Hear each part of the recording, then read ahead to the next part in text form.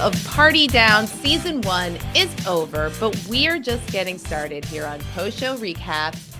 I am Dr. Amanda, and it is my dream to collect more frogs than anyone in the world. I have my wonderful co-host with me, Emily Fox, a woman who undoubtedly knows the difference between a lemon and a sun egg. Emily, how are you doing? I'm great. You know, I don't really feel like I'm tripping on shrooms the way that a specific character who is so hot right now is. Yes. And I'm referring to Jennifer Coolidge, of course, who is just a fantastic addition, even if she's sort of like a guest star for 2 episodes this season. But yeah, I'm great. I definitely know the difference between my citrus and made up things that don't really exist. Although who knows? A sun egg could exist. Because I was wondering, like, I know that you're allergic to chicken eggs. Yes. Are you also allergic to sun eggs? Haven't tried one. I will keep you apprised if the situation changes.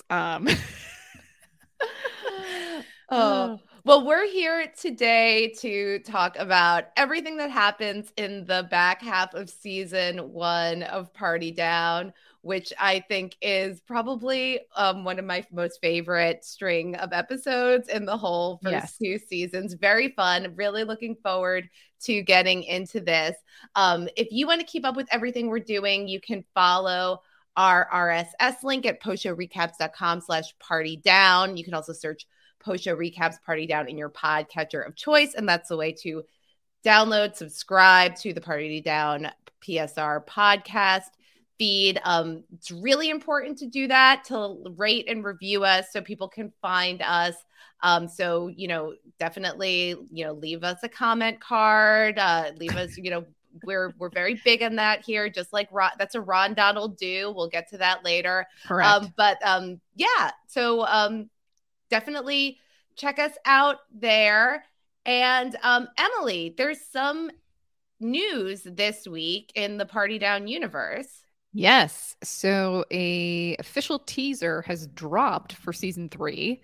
It's about a minute, I would say. And it's just, a grouping of a bunch of scenes from the current season that's about to debut.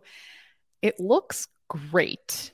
I was saying to you ahead of us recording that the production value is much higher, it would appear. Yeah, I mean, it's amazing what, some 15 years will do when it comes to the recording of audio and video.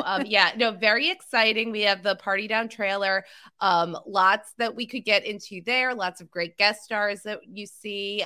But we're going to save that for when we do our season 3 preview podcast. So just know that, February 24th is the premiere of Party Down season 3. I believe, Emily, as of right now, it's only going to be airing on Starz and the Starz TV app. Mm-hmm.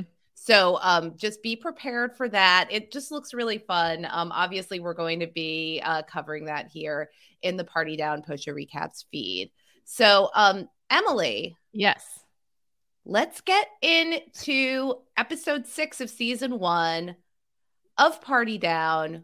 We are going to Taylor Stiltskin's Sweet 16. What a name. Taylor Stiltskin. I don't think I realized her last name was Stiltskin until I was taking notes on this episode. Mm-hmm. Yes. This is quite the Sweet 16. There's a lot of teenage drama happening. Mm-hmm. There's a lot of inter-fighting happening amongst the other characters who are both attendees of the Sweet 16, but also just different coworkers from Party Down. And it's all of the drama and chaos that you would expect from an episode, but it's on a boat. It's on the club boat, Emily. Yes. Have you ever catered a Sweet 16? I have personally not. No, I have not. Have you ever catered a party on a boat? I don't think I have. I've been to a party on a boat before. My brother and my brother-in-law and my sister-in-law actually got married on a boat. Oh, which wow. is a fun fact. A lot of people don't know that. It was really cool. It was a very fun experience, actually. We went around Manhattan So we went up the Hudson, we turned around, we went up the East River a little bit. So it was like a sunset cruise, and they got married there, and Josh married them. So that was kind of a cool experience. That sounds lovely. But I don't think I paid too much attention to food service while we were on there. We had a very good meal. I do recall that. But working on a boat, that's a different situation. Yeah. I know people who do. I'm friends with a few chefs that actually do work on boats for clients. So, it's not the craziest thing we've ever heard of. No. And this one seems docked at the I can't even think of the word. What is the word for that? Yeah, at the dock, right? It stays docked the entire time. It's not like you have to get there at a certain point and then they take off and do a cruise. Or maybe they were planning on that, but because no one showed up, it's not the case. I don't know. Yeah, so this is the film producer Leonard Stiltskin, who's played by the very, very funny J.K. Simmons here, is throwing his daughter Taylor a Sweet 16 birthday party. The theme is the club boat. Everything has to be perfect. The caterers are wearing these kind of clownishly large white blazers. That's the most true to life thing. Is like, here's an outfit you're supposed to wear. We're providing it. And everyone looks terrible. Nothing is fitted or tailored correctly. And you just look a little silly. It's very silly. They have their sunglasses on. There's rappers who are played by Kevin Hart and Fatso Fasano, who are scheduled to perform at the party. So this is the whole idea that it's supposed to be this glamorous club lifestyle party for Taylor. But unfortunately, Emily, none of the cool kids show up at this party. Right. And we find out through mostly Constance prying and talking to Taylor about what happened to discover that Taylor has recently become popular and has been hooking up with this guy who's really popular. And then some hijinks ensued and she got basically cast out of the group and everyone's banning going to this party. So only the uncool kids, the nerds, have shown up to the party. So here's what happened. Yeah. Taylor is dating Chad, who is like fifth on the class. Thank you for saying list. Chad. I knew it was like a name like that. I just couldn't remember. He's fifth on the class hottie list, but he was being a douchebag. So she made out with Tristan, probably the top guy at school. And now everybody's boycotting the party except for the losers. Right. Yeah. Some real teenage drama. Did this ever happen to you, Dr. Amanda? Oh my goodness. Like that I was in the middle of some like teenage love triangle that like ruined a social event. Yeah. Well, I did almost shut down a school play because I got mono from one of the actors and then gave it to another actor. Oh my god! In the school play, and that's the kissing disease. That was that's my biggest high school scandal, probably. Okay. Yeah. Everyone has something. Yeah. This is like so basically this is Constance, you pointed out, so we could start with her. She gets like, because of this drama, Stiltskin, he really does not have a gentle touch with Taylor. I mean, he's sort of like the quintessential agent who's screaming at everybody on the phone every 2 seconds and F-bombs here and there. And he's doing that to kids' parents now. He's like, I just rented this and like you shove it up your ass and like this whole thing on the phone consistently, like your kid's not here and like you're dead to me. So he's really upset about all of this. Yeah. And so he's not the best one to talk to Taylor. His wife is her stepmom, not her mom, and like doesn't want, like she wouldn't, and that character is played by Joey Lauren Adams, who I don't know if you recognize her, but she I know very well from Chasing Amy, one of the Jay and Silent Bob, one of the Kevin Smith film. Not Kevin James. No, not Kevin James. I'm sorry. So Constance ends up being the one who says, I got this. I know exactly what I'm doing. Because as we learn, Constance was medium popular in middle school, but by the time she got to be a junior, she was fully popular.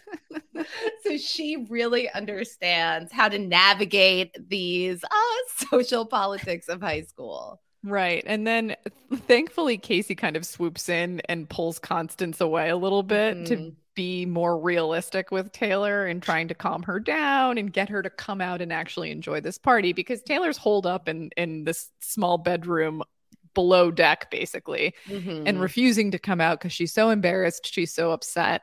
And Constance is upset with Casey for interfering with her heart-to-heart that she's having. But Casey's like, this is not real. Nothing you're saying is helping, Constance. This is not helpful, Constance. She's like, I can relate to losers trying to hitch a ride on your popularity. It used to happen to me all the time. It's one of the drawbacks of being really, really popular. Yeah. So this is one sort of overarching plot line that's happening throughout this entire scenario. And we have Kevin Hart and his rapper assistant. Dro Grizzle is who Kevin Hart is playing. And he's like, they're waiting in the stateroom, and it's like, why is it called the stateroom? Why isn't it just called a room on a boat? Because it's a boat. Everything has to have a funny name. And they're just kind of hanging out while all this drama is getting worked out. And Grizzle wants to know when they're supposed to go on stage. Like, Ron goes back there and the whole room is like hot boxed. It's like the smoke is dense in there, and Ron gets some sort of contact high from being around. And at first Ron is sort of like, oh, these like low live rappers being like very discriminatory, but then he realizes that like Grizzle is like talking about business dealings on the phone. He's talking about professionalism. And this is like when Ron just puffs up and he's like, oh, professional business. Like, this is my end. So Ron, of course, talks about his Super Crackers dreams. And like throughout this, he's kind of the one who's supposed to be attending to them. Ron never remembers to bring them the food. He promises. He never remembers to find out when they're supposed to go on stage, but he does end up kind of like getting high with them. I still think he's not smoking. He's just sort of absorbing the... Yeah, I was going to say, I think that this is the first time we see Ron under the influence, basically, on the show. Because as everyone can recall, he's totally straight edge otherwise. He quit smoking. He quit drinking. He's trying to, get to the next level with Super Crackers and be totally sober.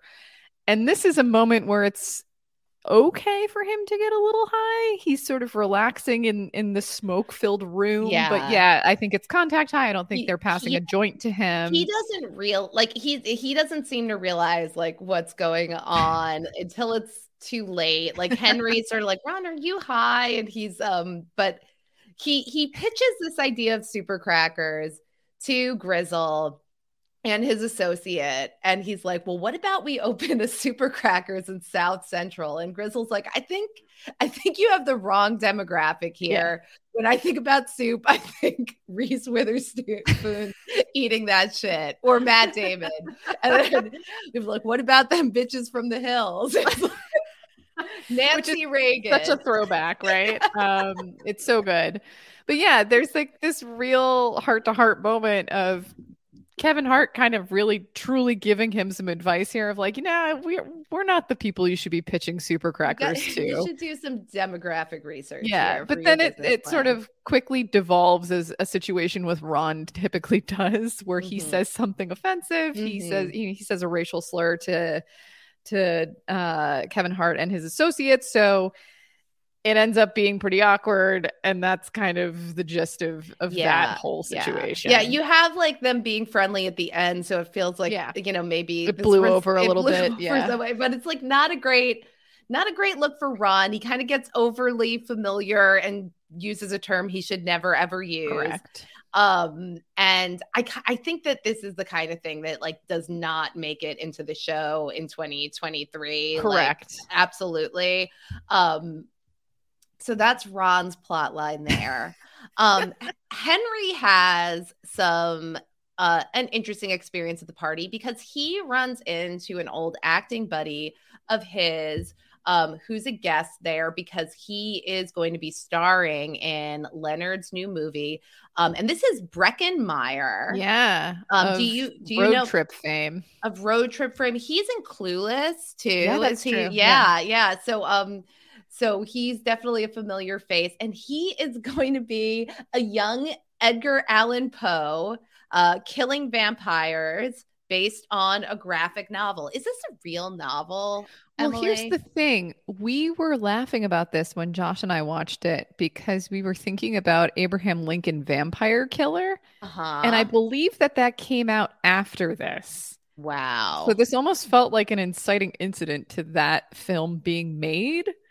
Or I don't know if they had some insider info, what the deal was, but we were laughing so hard about this because we were like, this actually did get made.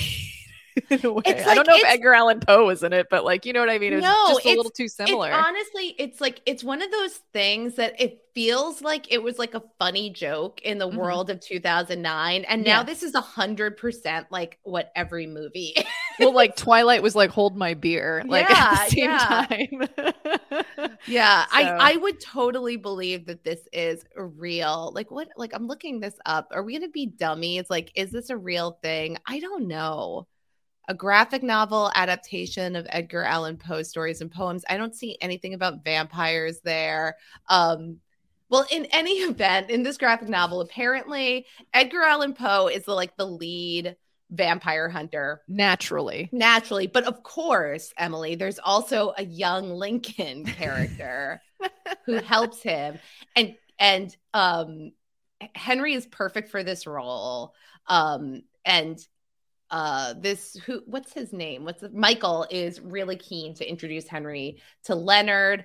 And you know, Henry at first is really like kind of brushing this off, like, no, this isn't worth it. Well, he's like, I don't want to talk to the dad of the Sweet 16 kid who's screaming at people on the phone. Like, is this appropriate for me to be doing?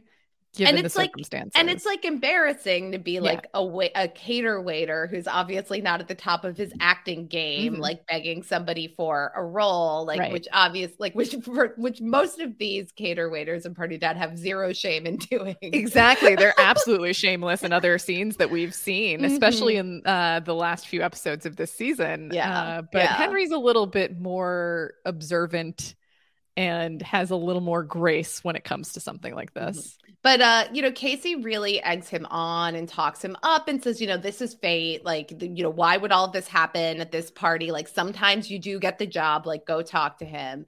And so Henry does eventually approach him. And it does seem like so, you know, for like eventually Leonard's recognizes him as like, oh, you're the beer commercial guy. Right. This is going to be so funny. Come to my daughter's room and say the thing. Yeah. So it seems to be going well, even if Henry has to sell his soul for a second in order to get the role, or at least get him to consider him for it. So he has to say, are we having fun yet now? And God, it feels like it falls apart after that. Yeah, it falls apart really quickly because, you know, like not only is Taylor not impressed with the "Are you having fun?" because she's 16 and her dad's bringing up a joke from when she was 9. So embarrassing. Because also what's happening at the same time is Kyle is coming out of one of the staterooms with Leonard's wife because they were just attempting to hook up. Like, so Leonard's wife is like interested in Kyle. And like, you know, she says they have an arrangement. She wants to take him to a room. And she's like, you know, like I can help, you know, I can influence casting. You could be young Lincoln. So like all of a sudden we wonder, okay, is young Lincoln going to be pulled out from underneath Henry because of Kyle? But Kyle just got his teeth bleached, Emily. Yes, and they're very sensitive. He's having trouble. Sensitive. Yeah, earlier in the episode we watched Roman flick his tooth and Kyle absolutely flip out about it. So it's not going well for him, and especially having any sort of contact with his mouth specifically is going to cause a lot of pain. So this means the hookup is not going to be very successful. It's not going well. Like, Emily, don't you think there's a world where Kyle says like, hey, like you're super hot. I just like got my teeth bleached and it really hurts. And like, can we just like not kiss? Like, I feel like there's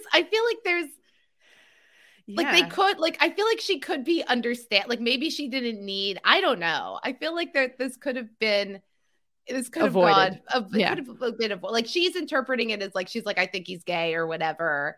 But like, I don't know. It felt like this was one of those sitcom misunderstanding plots that like if you like said one sensible thing it would have been fine. Well, it might have been the kind of thing where we just needed to fill a little time in the episode, so that's we needed to give Kyle something to do. Yeah, we needed to give Kyle something to do, and it is a pretty realistic plot point for Kyle to get stuck in a situation like this, I think. Yes, and also to believe for a second that he could be cast as Lincoln as a result.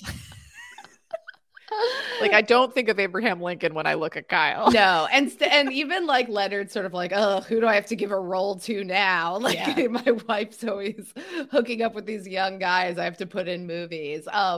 So anyway, this young Lincoln doesn't work out for anybody. It's not meant to be. Roman is also very invested in this Edgar Allan Poe movie because, he starts asking questions about the premise and when you're talking to Michael, the actor who's playing Poe, and finds out that it's going to depart from the comics in certain ways, which obviously Roman will not stand for. He's a purist at heart. He can't handle this. He's not an alcoholic, and he's not going to be like marrying his underage cousin. Like Natalie Portman is like 40. Portman's like 40. Yeah, I was so mad when he said that. Ridiculous. But you know what? He portrays this character so well. Martin Starr is just an ace in the hole with this. So I love when he says like, I wouldn't pay to see Edgar Allan Poe sober. And Leonard's just like, nobody cares what you think, Dave. It's so true. What a tragic perspective, but very true. Roman says, people care what I think. I have a prestigious blog. Which is also such a 2009 thing to say. Roman finds a kindred spirit with one of the high school aged party. Of course he does. Yeah. Because she's also read the graphic novel and, believes that it should be portrayed faithfully. But then when Roman like starts to kind of hit on her and say like, we should go see Dark Knight, she's just like clearly not interested. Nobody's interested, Roman. Yeah. Yet again, read the room. Perhaps we don't try to pick up 16-year-olds. So, that's the episode. In the credit scene, Henry and Casey are, making out. Their relationship is sort of like heating up and becoming more of a thing at this point. He asks if she's still going to like him, if she still likes him. And she's like, well, I'd like you more if you were helping Edgar Allan Poe fight vampires. But it ends well. It ends as well as it can. Yeah, I mean, so at the end, Tristan. Taylor does finally come out of the room, and she seems to be like, after Casey's pep talk, willing to embrace like partying with the losers. Like, hey, doesn't it seem like the losers are the ones that are having more fun? And she agrees, and she kind of reconnects this bond with one of her friends from before she made the jump to being really popular. And it's very, very sweet. But then the cool kids show up and Tristan's like walks in, is like, hey babe. And like, and she's like, let's get out of here, and runs away. And Constance is just like, it's like a fairy tale. Even though it's such a dick move in real life. It's like it has this like 80s movie almost ending where everybody's dancing and like the party down caterers are like, we're losers and we don't care, and like the kids are like, and we're losers and we don't care, and then it's like the cool kids come in and it's like, actually we would much rather be cool. And that's it. A few good quotes in this episode. I think Ron describes the club boat as, the boat is a fairy tale fantasy land where every boy is a player and every girl is a bitch. I think like one of the things I noticed about this before we move on, which I thought was so funny, is that the CD that Taylor plays is not hip hop at all. It's like it's sort of like emo rock that she puts on, but like the whole concept of the boat and is supposed to be like in the club, and it's sort of like this hip hop culture kind of vibe where everyone's wearing like sunglasses and white blazers and like sort of it reminds me of like Biggie and Puff Daddy's like videos, like music videos. You're like on a boat wearing all white, like you're just like in a rap video. So it's very funny that like it doesn't even end up being that way when the music starts playing. No, that's the vibe, but it's being more of like a Reese Witherspoon, The Hills type of party than I think, maybe the overall vision was. And Dro Grizzle never does end up performing. Right. He leaves. He's out. He has another engagement. Yes. I also liked, Roman asks, what did Stiltskin write on the comment card? Let me guess. He wrote, you fucking suck at catering, you fat fucking pieces of fucking shit, you fucking stupid fuckers, fuck you. And Rod says, okay, now you're freaking me out. That's exactly what he said. Yeah. Okay. Oh, there were a couple of things, Emily, that, we got a few comments in the Discord from our listeners, and people wanted us to keep track of like who is the caterer of the episode. Like, who do we think gets like the best caterer of the episode award? And people also wanted to comment on whether Ron had an up episode or a down episode. Is this a Ron Donald do episode or a Ron Donald don't episode? And that's sort of that's something that's coming in season 2. Well, I feel like he's constantly on a seesaw in every episode. There's always an up and there's definitely always a down. There's always an up and there's definitely always a down. I would say overall, like, this party didn't go great, but I think that Ronald did like make a nice connection with Dro Grizzle and learn something that he can apply in his future. Yeah, like not saying racial slurs. Yeah, it's not his worst episode. No, unfortunately. Emily, who's the caterer of the episode? Who do you think is the like MVP caterer of this episode? I would say, as far as employees go, Constance kind of gave it her all. She dug in deep. She wore the full garb, no questions asked. Everyone gives it her all. Yeah, everyone else took their sunglasses off pretty quickly. She kept them on. Mm-hmm. She danced harder than anybody else. Mm-hmm. She was there at the beginning with the Taylor crisis to try to talk her out of it. And, she slung some nerves in between those moments. Yeah, that's a good call. I think I'm going to give it to Casey because while Constance sets it up, Casey knocks it down. Yeah, she saved it. I don't think that Taylor's coming out of that state. Like, who knows what Constance would have convinced Taylor to do if left to her own devices. It's true. She probably would have been like, I jumped off a boat once. You should try it too. Let's commandeer the boat and make it. We'll go right to Tristan's house. So I think I'm going to give it to Casey. Casey doesn't usually do a good job, but I think that this time she did. All right. Should we go to episode 7? Yes. Episode 7 is the Brandix Corporate Retreat. This episode was directed by Fred Savage and written by John Enbaum and Dan Etheridge, airing on May 1st, 2009. So, Emily, this is a corporate retreat for a company called Brandix, and they are an office management solution company. Yes. If you thought about my entire professional career, everything in this episode is what I've been through in real life. Oh my God. I want to know everything. I want to unpack every part of that. Oh, okay. Emily. So, and that's probably why it's my least favorite episode, but okay.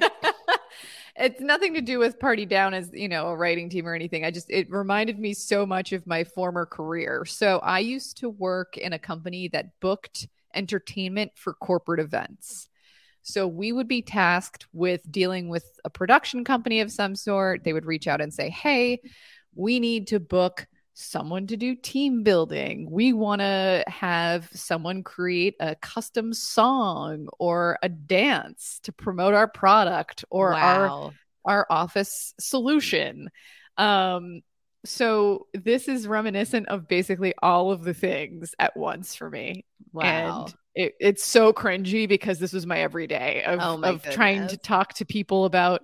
I mean, I luckily wasn't the salesperson for a lot of this, but a lot of it was brainstorming of, okay, you're going to have 30 people who work for this company that, makes, we worked with a lot of pharmaceutical companies. We worked with a lot of corporate companies, like, it was very much like a Dunder Mifflin situation too, of like The Office, where you're just like having all these personalities together, and now you have to do something that's sort of fun and safe and promoting whatever product or service that you provide, but in a way it's sort of uplifting for everybody, so that they don't get really pissed that they're all stuck in this event for like a day or 2 days, whatever it ends up being.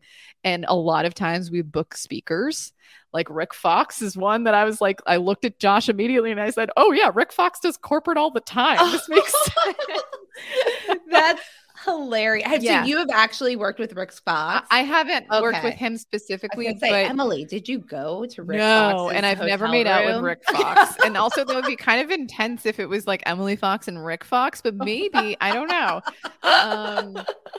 But yeah, that's a real thing of finding celebrities who are going to come and give some sort of motivational speech, and they have no idea. It's like a Mad Lib speech that you give them of like, hey, I'm here to talk to you about X, Y, and Z. Yeah. And some people are better at it than others, but it's a real source of revenue for a lot of people who are former athletes, but are great speakers, or actors or comedians, if they're clean enough for it. Like they can't swear. They have to create some sort of routine that's like completely safe and corporate friendly. Amazing. Man, oh man, I have stories. And the team building exercise piece of it, like these companies that come in and like do the pass the ball around and the trust falls and all of that. That's just the tip of the iceberg. Fantastic. It gets a lot more creative and weird as you go. It really, really does. So in addition to Rick Fox in this episode, we also have Gary, who's played by Rob Corddry. And Rob Corddry, funny story. My company used to represent Rob Corddry for corporate event comedian stuff, like for comedy events. Yeah. For a short period of time. It was like right when I came on that he kind of made it big and stopped doing corporate. But yeah, bizarre. So right in his wheelhouse here, Rob Corddry. And Rob Corddry and Ken Marino have also worked together on Children's Hospital. If folks have seen that very, very funny series that's directed by David Wayne. So this is one of these corporate events with the team building games and the motivational speaker. And Ron is frustrated with the team's lack of work ethic, basically. So he's very interested in the team building exercises that are happening at the event.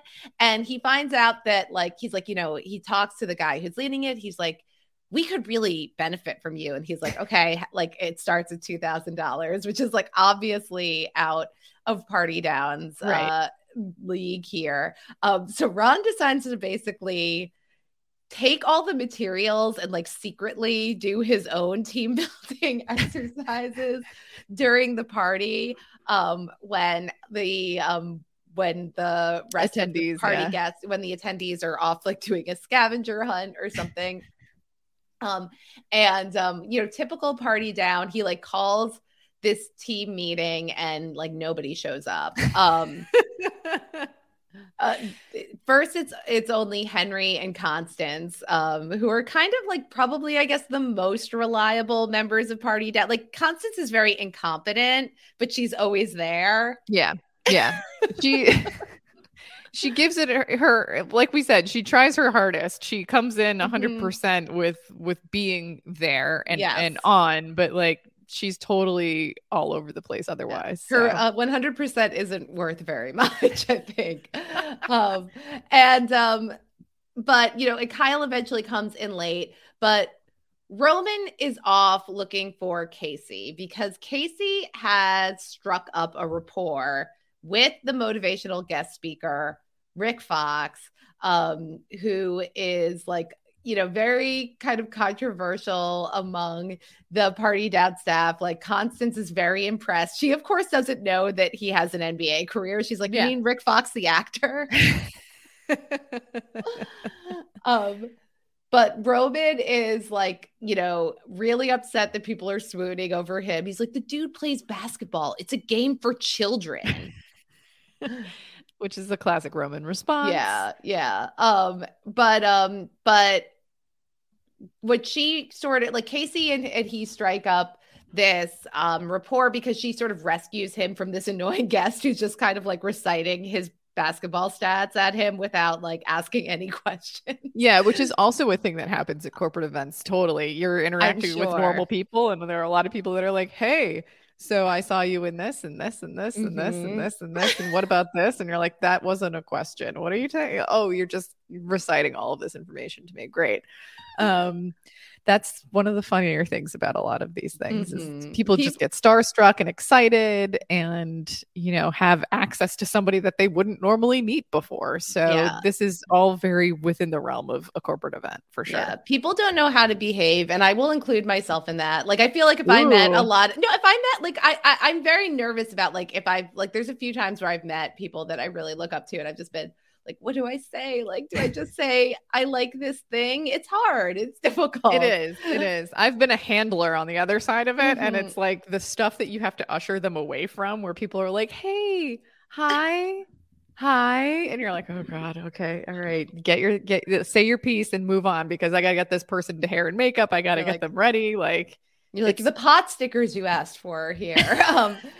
So as like Casey and Rick Fox are talking, like he notices that she's funny and says like, well, I really need help coming up with jokes for this event because I don't know what Office Management Solutions is. And who does? I have no idea. She starts coming up with some jokes for him and like, they're pretty bad. Yeah, right? They're not great. They're not great. I just sat in office management and now I need an office management solution.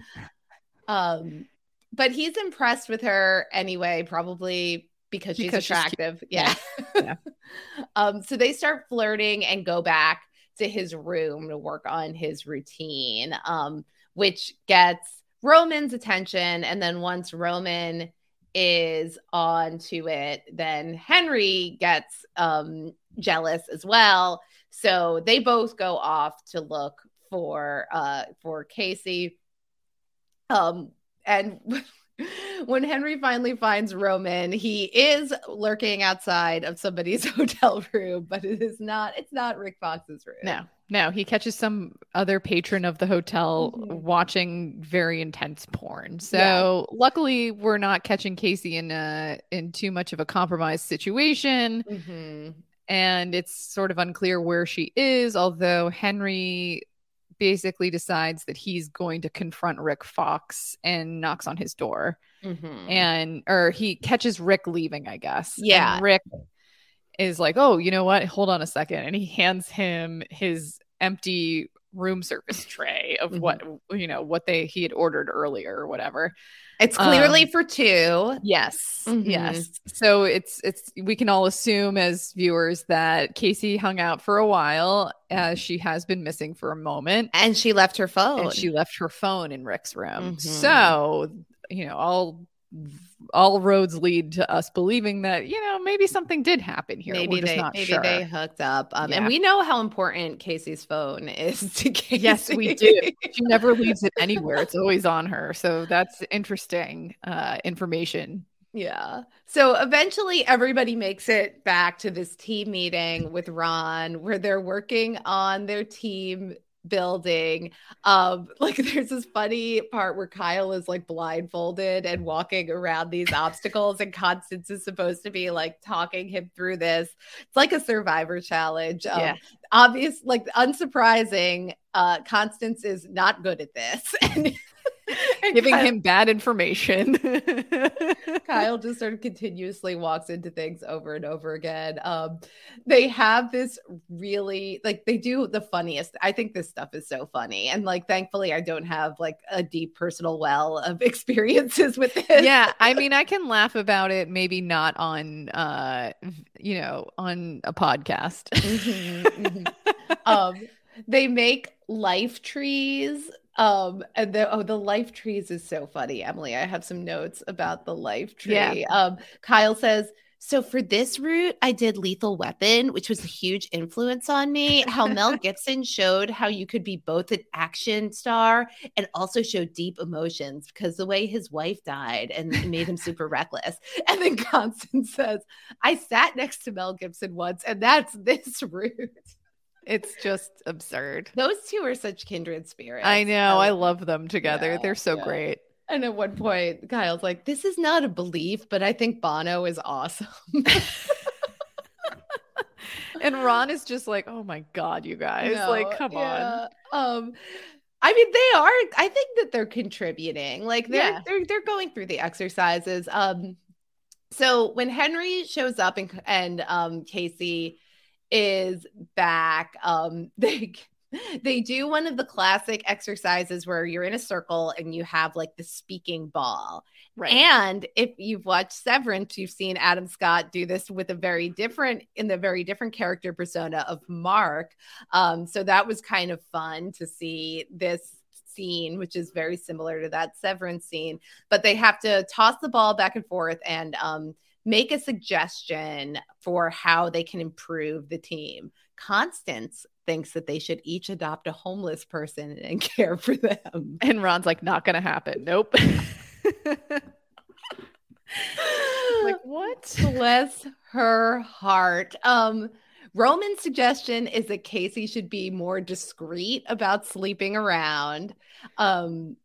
To which is wildly inappropriate for Roman to say that. But Casey assumes that he's referring to her relationship with Henry. So right, which is not out in the open to everybody else. So this is how everybody becomes aware that Henry and Casey are an item. And then Henry gets the ball, and his suggestion is that Casey shouldn't leave phones in Rick Fox's room. So we're just blowing up Casey's spot left and right here.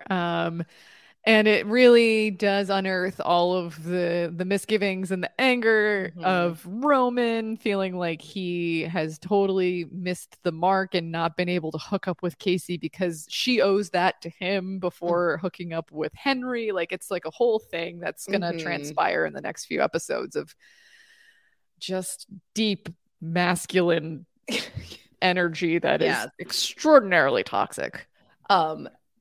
As always.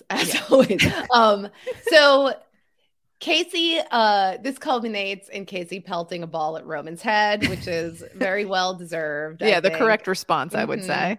And Ron, I think when Ron makes a suggestion, he's like, I have the ball, and my suggestion is that you people realize that I'm making a genuine effort here. And it's like, it's so sweet and earnest. I love these Ron moments. It's like, yeah. And he does say, like, nobody on this team should be sleeping with anybody else in this team, which is fair. That's a fair point.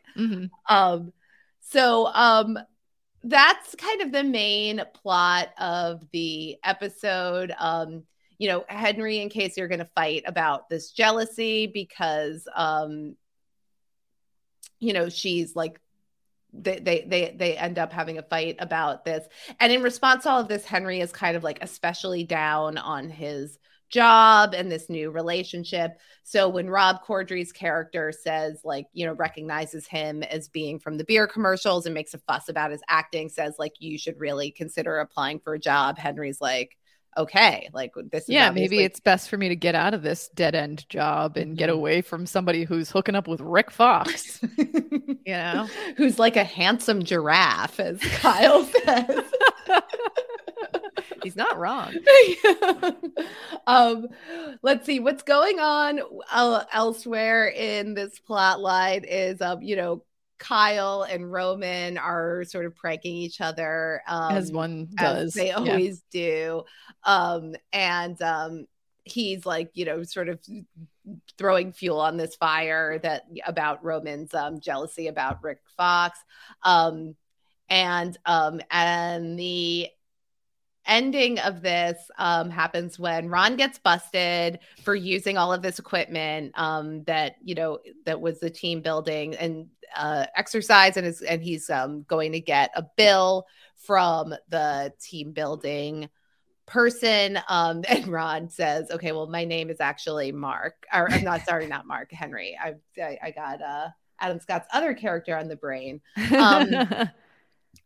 And in the credit scene, we see that Henry is going to Brandex to follow up on this potential exciting job offer. And we learn that this is actually a $10 an hour job as a telemarketer.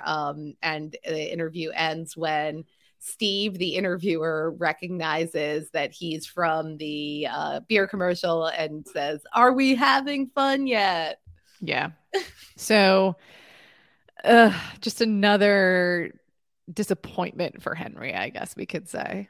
Yeah. This is like, I mean, Henry is sort of like always, he's a little bit of this like tragic figure who's trying to put together his life after having this major setback and what he wanted to be an acting career. And we see him sort of have these like ebbs and flows, like basically mostly revolving around how well his relationship with Casey is going. But, at the end of this episode, it's like everybody knows. And, she's sort of, this is like this Rick Fox thing has really gotten under his skin.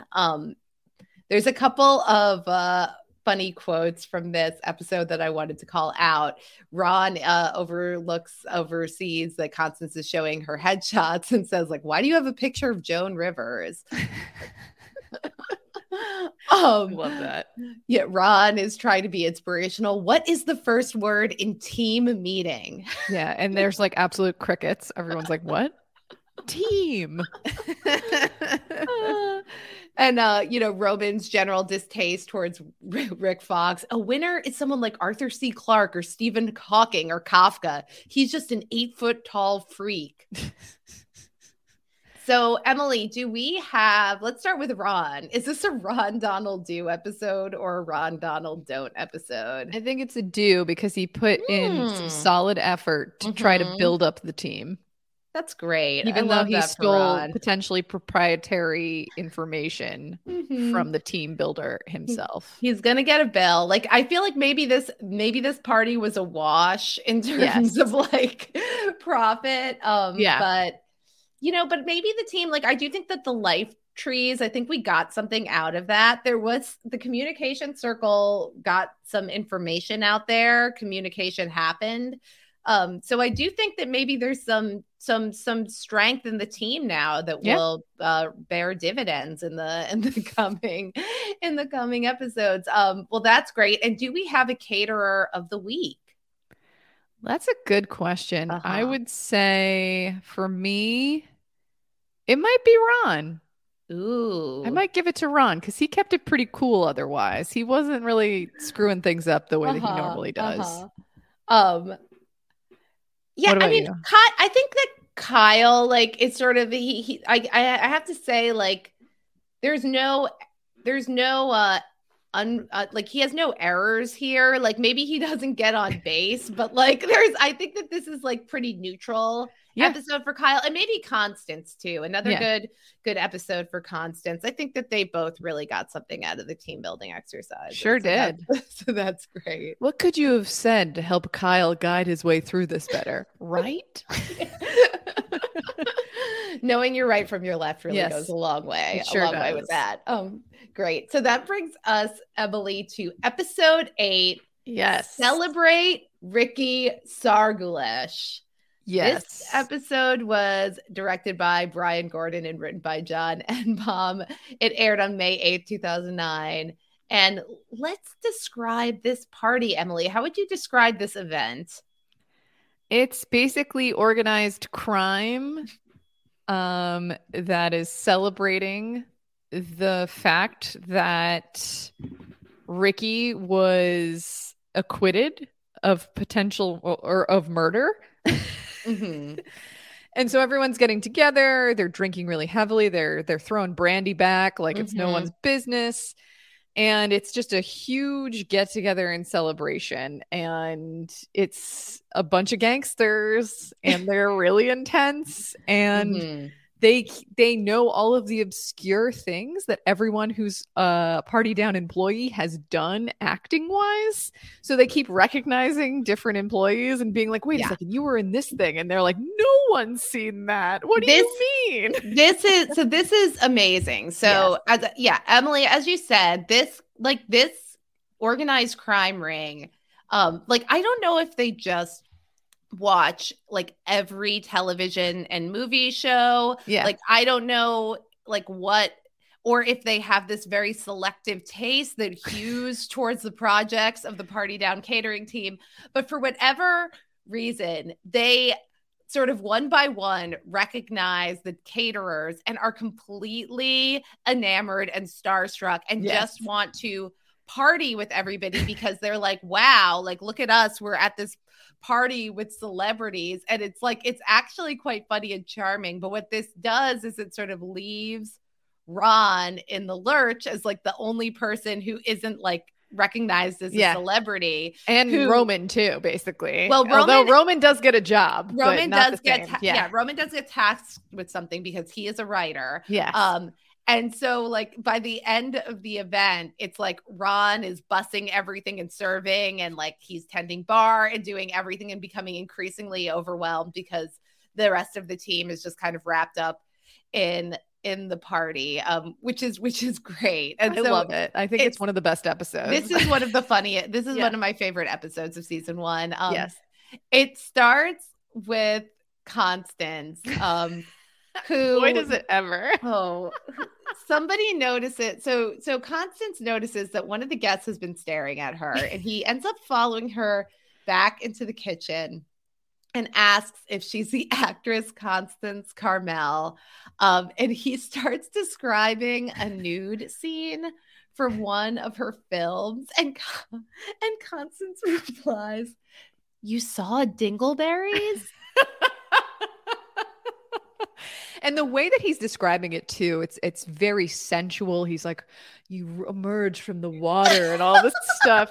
And you're like, oh my God, like, what is this from? It sounds very racy. It's and from then she Dingleberries, and it just destroys. I've seen this episode maybe 4 times now, and I just absolutely lose myself every time.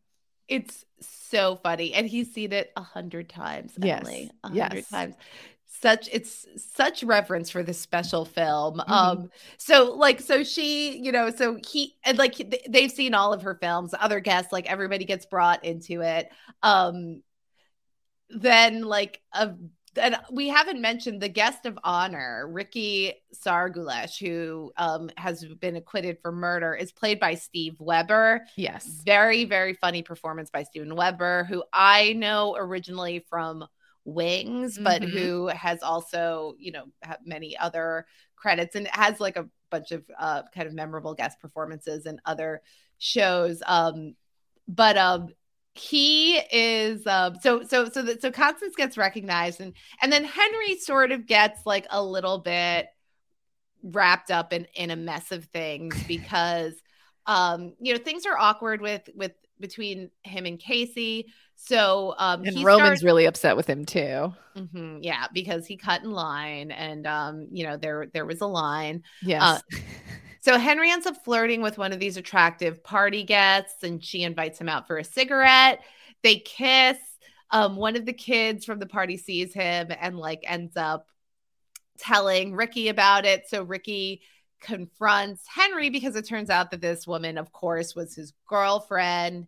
So Henry, in trying to cover for all of this, grabs Casey and says like, no, this is my fiance here. And like amidst this whole confrontation, Henry gets recognized as the "Are we having fun yet?" guy. And like, and then everybody wants to see the beer ad shtick. He does that. And then eventually Casey gets recognized from her stand-up showdown, which is like nobody saw Yeah. that. She's like, wait a second, what? And they're like, you're so funny. You're like a celebrity couple. It's like Brad and Angelina. Like, yeah. So then they get roped in, and it's just, you know, a series of very comical moments. And then Kyle gets recognized too from Idol Academy. Idol Academy, right? Yeah. And it's so funny too, because the way that everyone interacts with everyone else, everyone's kind of afraid of these guys. They're really intense. They get up very close. They have very serious demeanors, and they're saying to them, don't I know you from somewhere? Weren't you the guy that did this? And they're talking about their characters in the shows that they've been in that they recognize them from. So it's very funny how this unfolds. And meanwhile, Roman's going, oh, they're such assholes. And Ron's going, oh, they're such assholes. And everyone else is going, they're actually pretty great. I'm having a good time. And it's like, yeah, because you've had like 6 bottles of brandy at this point. And it like totally like speaks to this kind of like narcissism of like the Hollywood world, where it's just like, oh, my favorite topic of conversation is me. Yeah. And so like, as long as people are, you know, talking about their projects, and it's like that fame that they sort of, that they yearn for so much. And they're like having this kind of intense experience of it. So Roman does eventually get pulled into this. At first, somebody says, is that Napoleon Dynamite? And he's like, no.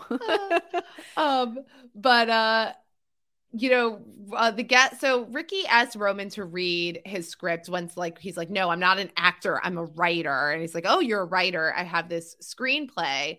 So Roman, like, first of all, he's the one who like Googles this person and finds out like, oh, okay, this person was just acquitted of murder. Yeah, because all we know from the get-go is that it says, congratulations, Ricky. We have no concept of what he's being congratulated for, but Roman does a little more deep digging and finds out that it's Ricky being acquitted for murder. They don't typically put that on the banner, like the whole thing, like, congratulations for your acquittal. Yeah. Like, it's I mean, I haven't been to one of those parties either. I might be wrong. Who knows? So as Roman is reading the script, he discovers that like, or he assumes that this is actually like a confession about the murder, that like the details of the script are actually what happened. And you know, so Roman like shares this with everybody, like, these are bad guys, like this is a murder acquittal, like this is what happens in the script. But at the same time, like, everybody's becoming like very, very afraid of them. And, you know, and we also know that Henry has kind of angered him by flirting with his girlfriend. So in a moment where, you know, Henry is caught kind of like making eye contact with Ula, during the revelry, Ricky gets up and decides that he's going to propose to Ula. And she says, naturally, okay. So they're engaged. And he's inspired by Henry and Casey's love. And then you know, he eventually goes up to Roman and asks him, like, what do you think of the script? What was your favorite part? And Roman's like, when Mulnek makes his mother pick up the food he threw on the floor. Like, just trying to come up with anything. He's like, I like the part when the character cuts off Gubby's balls and feeds them to him and says, you nuts. Yeah, there's a lot of that. But, you know, I think the thing that's really funny about this is Roman, as he's realizing that the script, it might be true to life, he pulls Ron in. And even though Ron's been bussing all of these tables, he's like, Ron, this is what really happened. And we've got to warn this one person who's implicated in here, because there's somebody who's about to be killed who's a fat man with feminine looking glasses. And they fat man with womanish glasses. So it's that this is gonna the revenge plot in the script, a fat man with womanish glasses, and that like they assume that this is the one, and I guess his name is Zoltan, who has been doting on Constance all night. This is the number one fan of Dingleberry. And so they bring him back and they entice him by saying, Constance has something to show you in the kitchen. And he's like, is it underwear? You're like, oh God. Rod's like, yes. Please come back with us. And then he shows up and he's like, where's the underwear? And they're like, listen, we got to warn you. We've been reading this script that Ricky wrote, and it says that there's a man with womanish like a fat man with womanish glasses who's the snitch who got Ricky in trouble, and they have to kill him. And he goes, huh? And he goes, well, I don't think you have womanish glasses. I mean, your glasses look great. I mean, it's like, it's not so my words, it's Ricky's. So Zoltan sort of like goofs them by like running out to the party and like being like, I kill you. Like, so he and Ricky have a big laugh about this. Like they would never hurt each other. That's not me. This is my oldest friend. Okay, well, everybody's happy. The script is a great success. I love when Ricky asked Roman, and what did you think of the syntax? Yeah, that's like the last line of the show. I feel like. What about the syntax? So they all get in the car, and as they're getting in the car, notice that it's actually there's another fat man puts on womanish glasses. Yeah, one of the other like sort of sub characters that we've like seen throughout the entire episode. He puts on his glasses to drive, and they go, "Oh no, I got the wrong guy." So they pull away. The credit scene is, Henry wants to call it even between him and Casey because he was flirting with somebody and she was flirting with Rick Fox. So it's sort of even. But, Casey's not buying it because, he made out with Ula and she admits to actually making out with Rick Fox. And then we realize as, we see the scene where the mobsters are getting into the car and Roman is alarmed that this guy is going to die. We never really wrap up this plot thread, though. We don't know what happens. I wouldn't be surprised if it randomly came up in season 3. Ooh, that would be fun. That would be like, really fun. Where they're just like doing a remember when, and then something small, like a little Easter egg like that comes up. Something to watch out for as we keep recapping. Yes. We actually do hear about Zoltan, though. Yeah. Actually, we do hear about Zoltan in the coming episodes. Let's see. Some funny quotes from this episode. Henry and Roman are having a really offensive conversation about like Casey in the beginning of during setup, where Henry's like, you're just upset because I shat where you eat and now you want to shit at that same restaurant. Disgusting. And Casey comes in. It's like, if you're talking about me, I'm gonna freak out. Let's see. This is another great Roman rant where he's talking about close encounters and aliens. When they do arrive on Earth, they're not going to be all cute and snuggly. They're going to be a super advanced society, and we're going to be like ants to them. They're not going to sing and wave as Fuchsia's Truffaut. It's not going to be like a fucking musical. They're going to take him and everyone else and feed us to giant processors and strain us for our chemicals. Disgusting. Oh, Roman. I wrote down Constance's different film credits. In addition to Dingleberries, they also talk about Wild Nuts and Screamweaver. Screamweaver is a great one. I love that. I really do. More of Ricky's script. Gubby cries and Crowjar takes knife and first cuts off heads and then all parts and puts them in a bag and puts them in the sea. A classic mobster move. Maybe could have been written a little more eloquently, but hey, we got the gist of it. Mm-hmm. A+ syntax, by the way. Outstanding syntax there. And a great Kyle quote: acting is like crime, but instead of using guns or clubs, I assault you with emotions.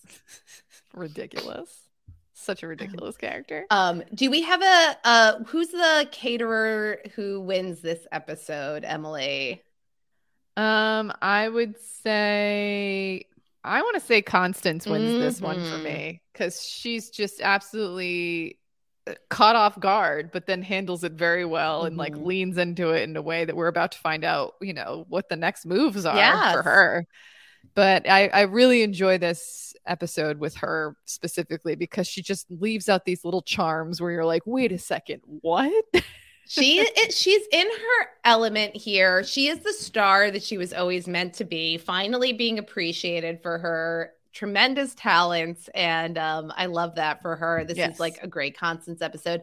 And is this a Ron Donald do episode or a Ron Donald don't episode? I mean, he does pretty well, but he's overwhelmed. Like he's got a lot going on. Yeah.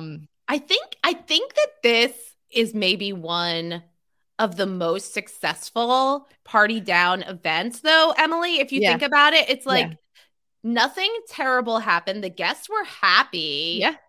Like the food got served. Like I feel like most of the a lot of the parties we leave in were like, ooh, I don't even know if they were going to recoup. What happened to get them a bad comment card kind of situation. I think that this was a success. Like I feel like Ron kept it afloat. Like maybe he had to hustle a little more than he wanted to, but I think this was a great episode for him. Maybe he should go solo on all of his endeavors. I think everyone else is kind of dead weight here. It's true. It's very true. Got to cut that dead weight. Let's move on to episode 9. Let's talk about Ron in episode 9. The James Rolfe High School 20th reunion, directed by Fred Savage, written by John Enbom and Dan Etheridge, aired May 15th, 2009. This is the party wherein Ron decides to cater his own 20th high school reunion in order to impress his high school classmates about how successful he's become. Ooh, it's not gonna go well for him. I mean, have you been to a high school reunion? I have not, Emily. And I was doing the math actually as I watched this, and I was like, "Oh, my 20th reunion is this year." Ooh, oh my goodness, Emily, you should cater it. You should cater your reunion. Hear that, Westford Academy? Hire me to cater it. I don't know about that. I don't know if that's the right move for me. I haven't been to another reunion, to be perfectly honest. I think it's really interesting given the general age group of all of us who are kind of reaching this time frame too. We have Facebook, we have Instagram, we have all of these tools to kind of keep track of each other in a way that weren't available to younger or to older generations.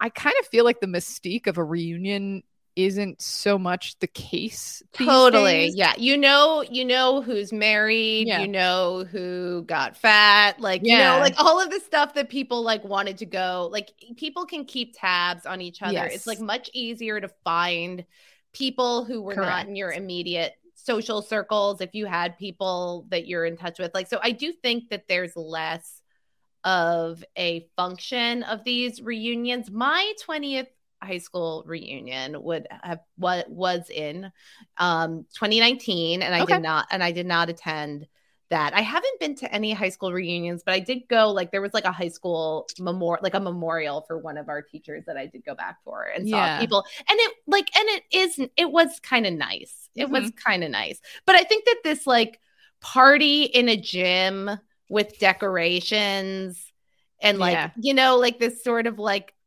prom adjacent type of high school reunion is probably something that exists more in television shows than it does in real life. Yeah, I think it's going to become less of a thing, if that's super sad to say. I think that's okay. I'm okay with it. Yeah, I mean, it is interesting to kind of consider the fact that things have changed that drastically, but it is true, and I am curious now. I'm wondering what's going to happen for my high school reunion, like what will transpire. You have to cater it. You have to. Emily, I'll show up in a pink bow tie to back you up. Okay, perfect. Thank you so much. You are my number one hire. And you could like boss me around. You could be like, Amanda, like go and do. She said good. She said a splash of Chardonnay. Splash. My former class president looks at me and is like, I just want to let you know that the name tags are only for other people who were from the class. And it's like, but that's me. That's the saddest part. I mean, that is sort of that colors the entire rest of the episode, right? Like the fact that Ron is catering his own high school reunion. He's super psyched about it. He's excited to see everyone, and no one remembers him or gives much of a shit about him. And the thing that they do remember about him is like a very unflattering, deeply, unflattering, shameful. Yeah, it's really sad. Like, I mean, I was thinking about like Ken Marino as Ron, like where he fits in the pantheon of like kind of like hapless doofus bosses. Yeah. Like, you know, putting him up against like a Michael Scott or I mean, you know, like there's Superstore, there's also, you know, Parks and Rec had a little bit of this, but it's like where is Ron? And I feel like Ron is kind of a little bit like more relatable and human and sad in a way, like that. I really like, I have to give props to this performance because he's like very much a doofus and he's very, very funny. But at the same time, like, I do feel like he brings this humanity to the character where you really feel for them. Yeah. And you want him to have a good time, but you know, it's not going to go well. You can tell within seconds from the start. Yeah. And the way that he's talking to everyone, and he's so genuinely interested and very thrilled to say hi to people. And you see him kind of like glad handing people here and you know, like, hey, what's going on? How you doing? And everyone's just kind of like, who the hell is this guy? Yeah. And then the fact that he finds out at the end of the episode that everyone's been laughing at him. Everyone's just been making fun of him the whole time. Like, what kind of loser caters his own high school reunion? And it's just absolutely gut-wrenching because you don't want him to go through that. Like, as much of a doofus as he is, you just protect want to be like, Ron at all costs. Yeah, like can't we just have him have one good night? I know. And this is what really kicks off a downward spiral for him. This is a Ron Donald downward spiral. Yeah. I think we can say that confidently at the beginning of this episode that it's a downer for him. Here. This is a Ron Donald downer. He's really nervous. He wants everything to be perfect here. So he tells everybody to act like he's a good boss and respect him. And like, he makes a show of like being bossy and like, you know, kind of chastising people and whipping them into shape. He's very interested in impressing the event organizer, Melinda, who's played by Molly Parker, who is like very recognizable to me. I was like just somebody who I've seen in other things. Oh, do you know what I remember her from? What? So Molly Parker was in House of Cards. House of Cards, yes. She, I think, plays like somebody who is challenging Frank Underwood at some point. So that's what I know her the best from. So she's here playing Melinda. I think I interchanged those in my notes, but that's fine. Who's organizing the event, and he commiserates with her about like, you know, she sort of has this successful corporate career, and he's like, oh, you know, with deliverables and milestones, I'm able to crack this team into shape. You know, like you said, we like see him, you know, sort of schmooze and like walk around the party, and everybody's like very confused because of course you don't expect the caterer to be wearing a name tag and like reminiscing with you about high school. It's also just like not a great look. Like when you're when you're catering, when you are physically catering an event, you are sweaty, you're running around, you might have not the best outfit on. So it's a real vibe you're putting out into the universe when you're working one of these things, especially for some, for a company like Party Down with a bright pink bow tie. It's a total look, and it's not jiving with the rest of the people that are there. Yeah. So everyone's very confused by it, and understandably so, I think. Let's talk about the team, Emily, because we do have a substitution here to our usual main cast. Constance, we learn, has run away with Zoltan. Is going to make her like a film star in like some Eastern European country. So in her stead, we have a new character, Bobby St. Brown, played by Jennifer Coolidge. Yes. It's such like, she is such a joy. Like every moment that she is on the screen, every line of dialogue that she comes out of her mouth is precious, and we are lucky to have it, and I cherish it so. I mean, she Jennifer Coolidge's her way through this role, and that's all I can ever ask of her, ever, for anything, is to just be you.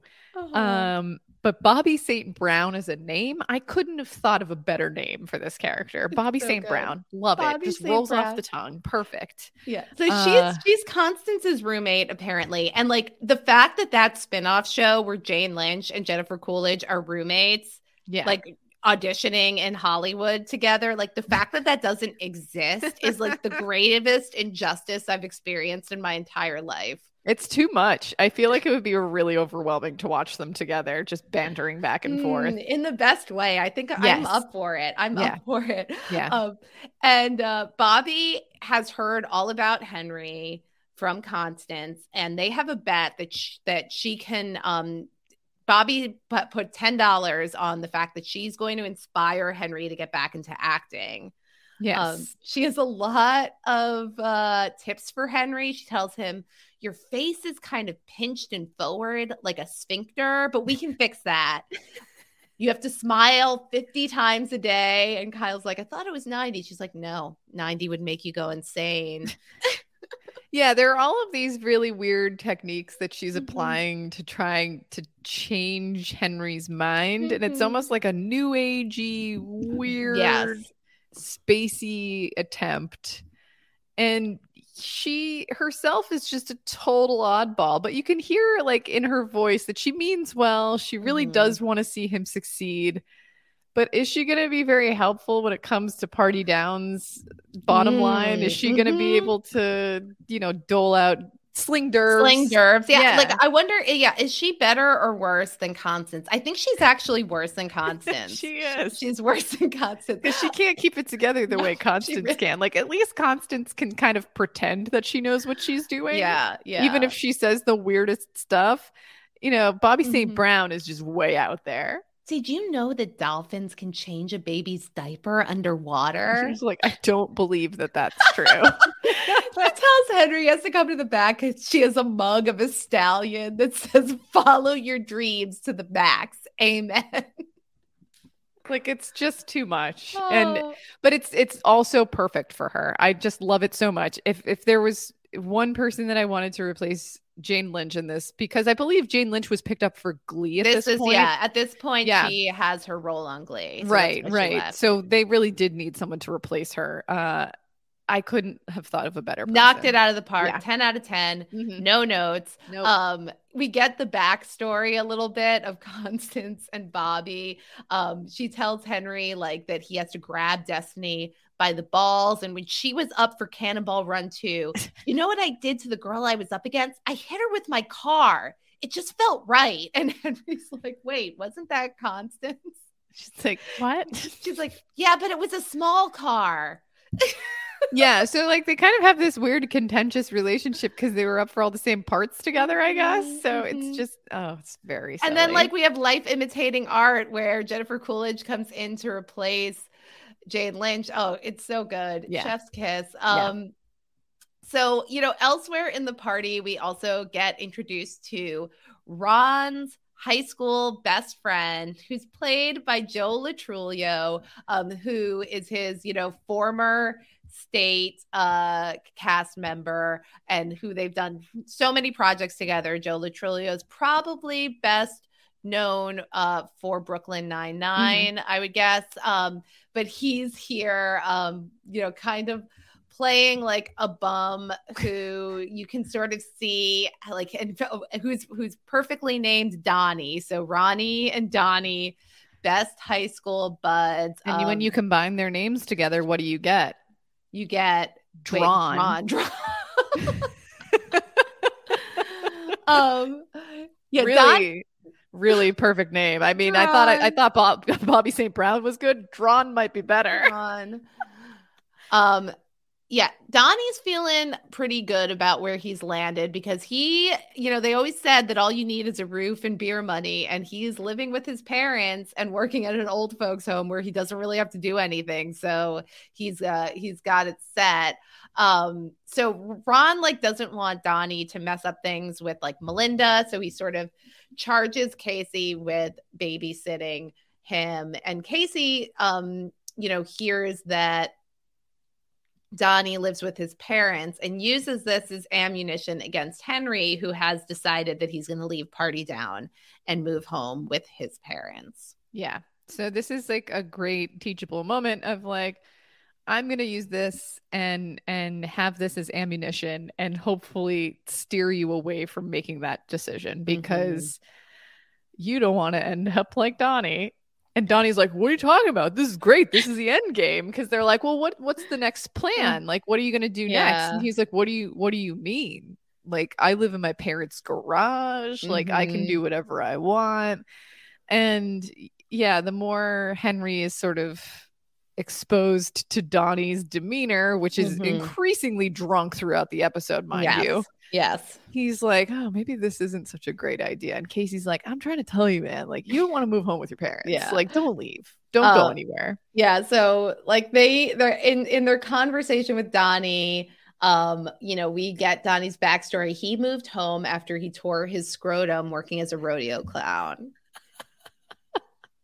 That's when you got to pack it in. Sounds bad. Your rodeo clown days are done. Yeah, yeah. So they when they're talking about the pros and cons of living at home with your parents, very quickly, Henry's asking these questions about Donnie's situation, but it's really this thinly veiled metaphor for what is going on between Henry and Casey. He's like, well, did any of the other rodeo clowns ever ask you to stay? And Donnie's like, well, yeah, actually something like that did happen. And then Casey and Henry walk off and he's just like, that's cool. Just leave in the middle of asking me a question. What a mess. Yeah, so that's what's going on there. But Ron is starting to even if the rest of his classmates are not impressed with his Party Down leadership, Melinda is starting to take a shine to him, and they go back into the kitchen and start, they're hitting it off, and they're sort of talking about oh, look at where we were in high school and where we are now. They talk about their big dreams. Melinda wanted to be a senator. Ron was going to collect more frogs than anyone in the world. Naturally. Makes sense. Makes total sense. Dreams. Don't give up on it, Rod. The class president and the class clown.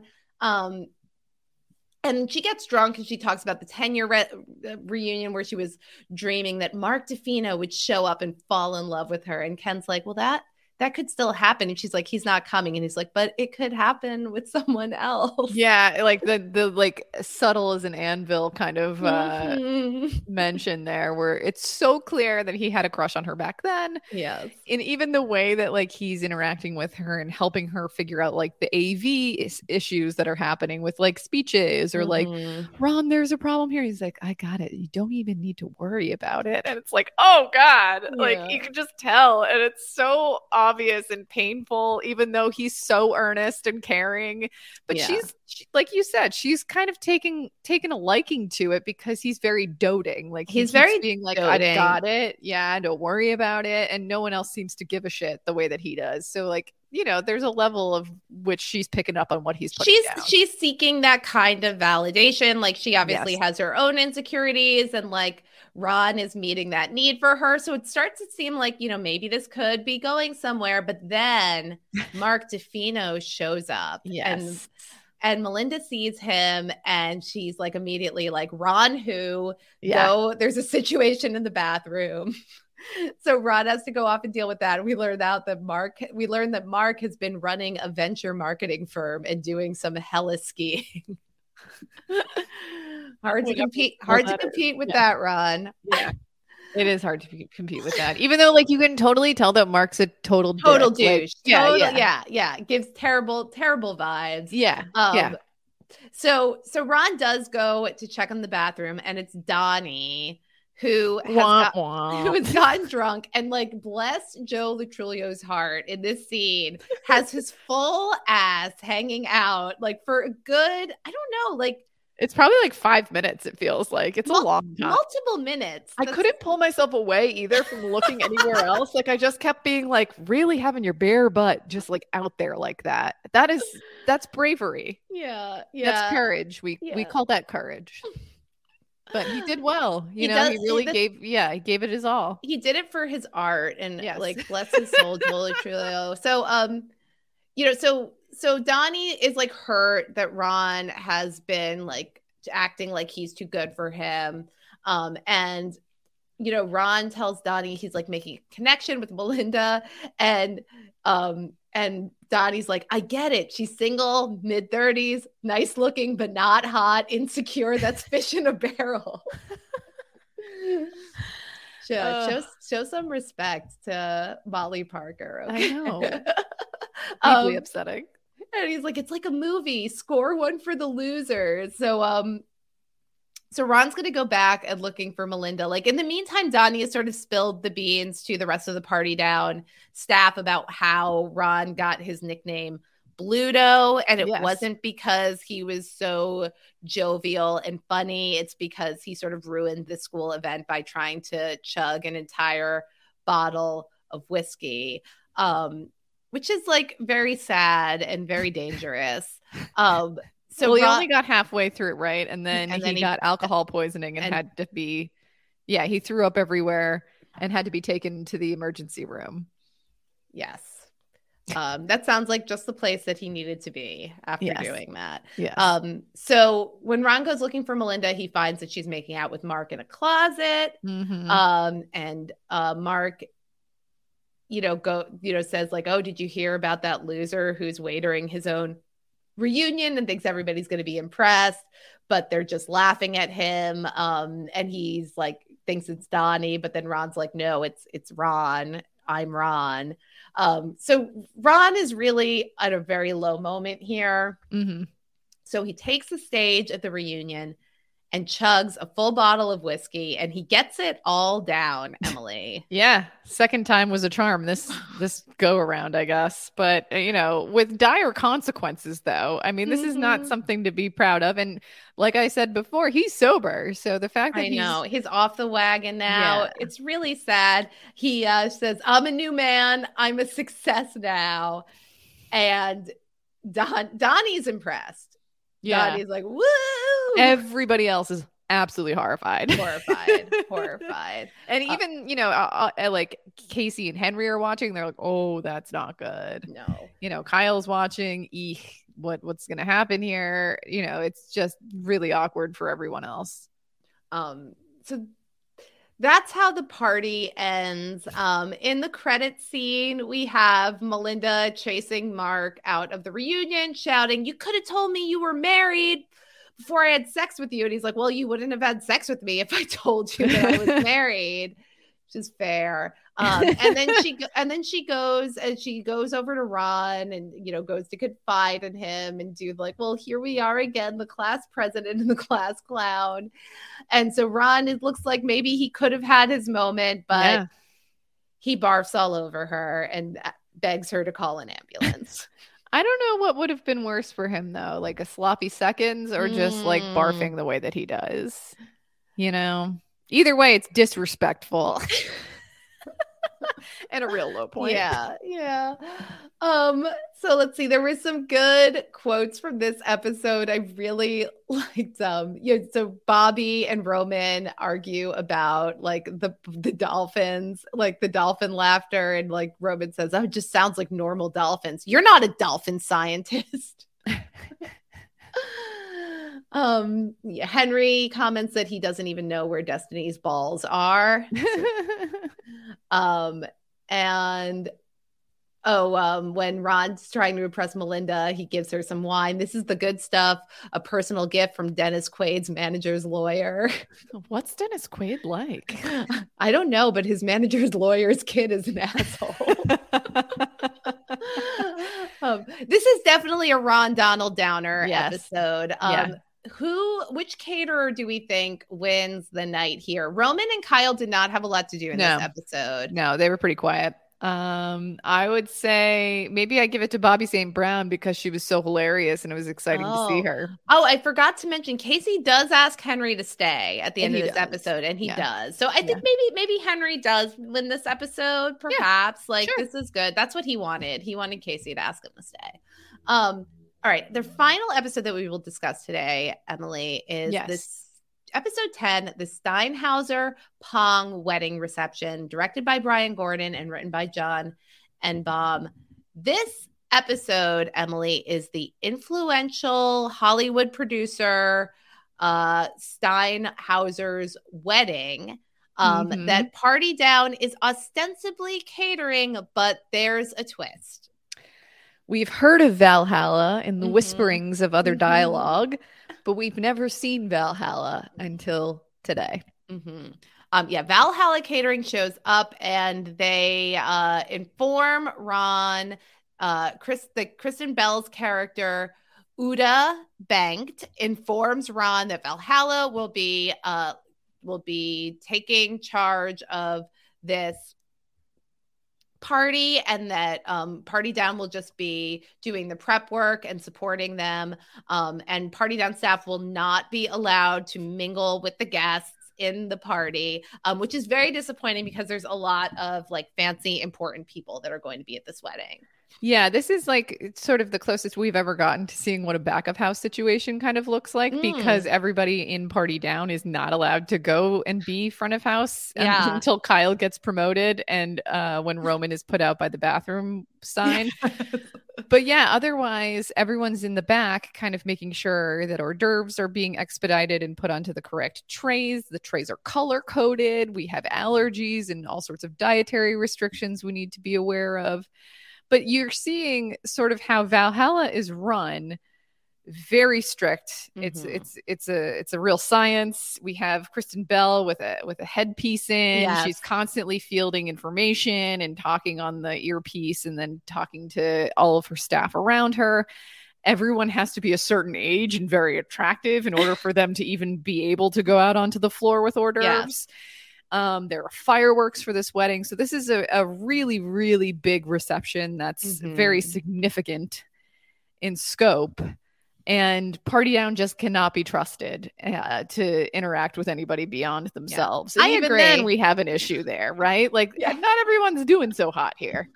Yeah. What did you think of Uda Banked here, Kristen Bell's character, Emily? Do you have a lot of Kristen Bell experience? Yeah. Maybe not with the earpiece, but it's I've done enough events, either not necessarily catering, but just event production, where I've dealt with people who are type A beyond belief, who have a schedule, who want you to adhere to the schedule, who will tell you you're 9 minutes behind. They want to get it done. They want to get it done correctly, and there's no room for error. I'm very used to that energy and that vibe. Do you agree with her assessment that that's how you have to be to succeed in this kind of job? I've worked with people who are a little bit more easygoing, but still get shit done. Okay. There is a fine line there. I don't think you have to be that cutthroat, because she can be pretty mean to a lot of people and very cold. I think that there's a way in which you can be fun and engaging, but also still adhere to the schedule. So, it's a delicate balance, I would say. Yeah. The history here with Uda and Party Down is that she used to work for Party Down. So she and Ron have this history, and now she's a member of the Valhalla catering team, which obviously has a better reputation, I think, than Party Down. And she kind of comes in and is very insulting to Ron. Ron is still trying to pick up the pieces from his reunion. It took a lot out of him. So he's using this new motivational system. He says, what does he say? Like, I am the boat and I am the captain. I mean, he's basically cherry picked his way through these episodes. You know, he's like, okay, I'm going to like try to like get myself through this. It's almost like he kept some of the team building cards and was talking himself through this. Mm-hmm. And then, you know, to see him just absolutely devastated by this reunion, and then have Kristen Bell walk in with her whole entire team, have Uda say to him, well, you didn't read the memo. Mm-hmm. Let me show you the memo that you didn't read, you know, just like, you idiot. And clearly she doesn't think much of him. No, generally. Yeah. So. She tells him, like, you know, he tries to sort of defend himself that he's like, you know, getting, you know, that he's come a long way. He's team leader. He's going to open up a Super Crackers. And she says, well, I've been inside a Super Crackers and I know that you can't be a fucking idiot and run one. And that completely breaks him, shakes his confidence, because he's worried, what if I am a total idiot and I'm going to mess this up? Yeah. So Ron ends up being disheartened and hiding out in the van. I think the story is he went to pee and then he got tangled up.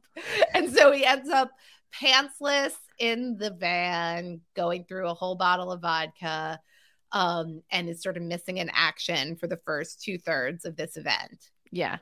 And so Henry kind of finds himself thrust into the position of being team leader, whether he wanted to be or not, because Ron's just totally gone. Yeah. So he's seeing the sort of dire circumstances of this and realizing, okay, we got to get moving here. We have these Filipino chefs that are coming in and throwing very ornate and intricate hors d'oeuvres at us, and we have to get it right. We have to put it on the right platters and make sure the color codes line up with what's on here. Mm-hmm. And so he's working really hard. He's kind of like, okay, guys, like we gotta get going here. And we figure out like Bobby St. Brown is like totally 100% tripping on shrooms. Like she's absolutely out of her mind.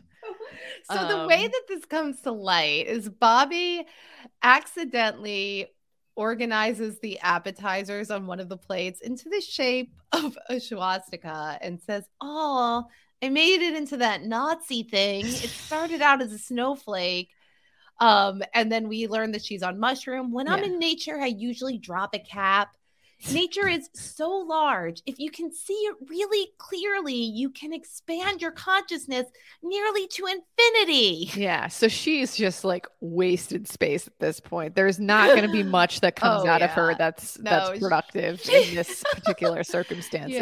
Yeah. Henry really steps up, like not only to just kind of like hold it down, but he's also like protecting Ron here because he doesn't want Ron to get fired. He wants Ron to get his Super Crackers. So he's really covering for Ron. He starts out this episode like kind of feeling in a high, like he tells Casey, I finally feel okay with my life. Like I don't care that the job is dumb and that my acting career is over, because like I can just be here. We can goof off. Like a lot of how I'm feeling has to do with you. And Casey like just sort of interrupts him and takes a call, and she becomes very preoccupied with this other job that she it might hear about at some point during the wedding.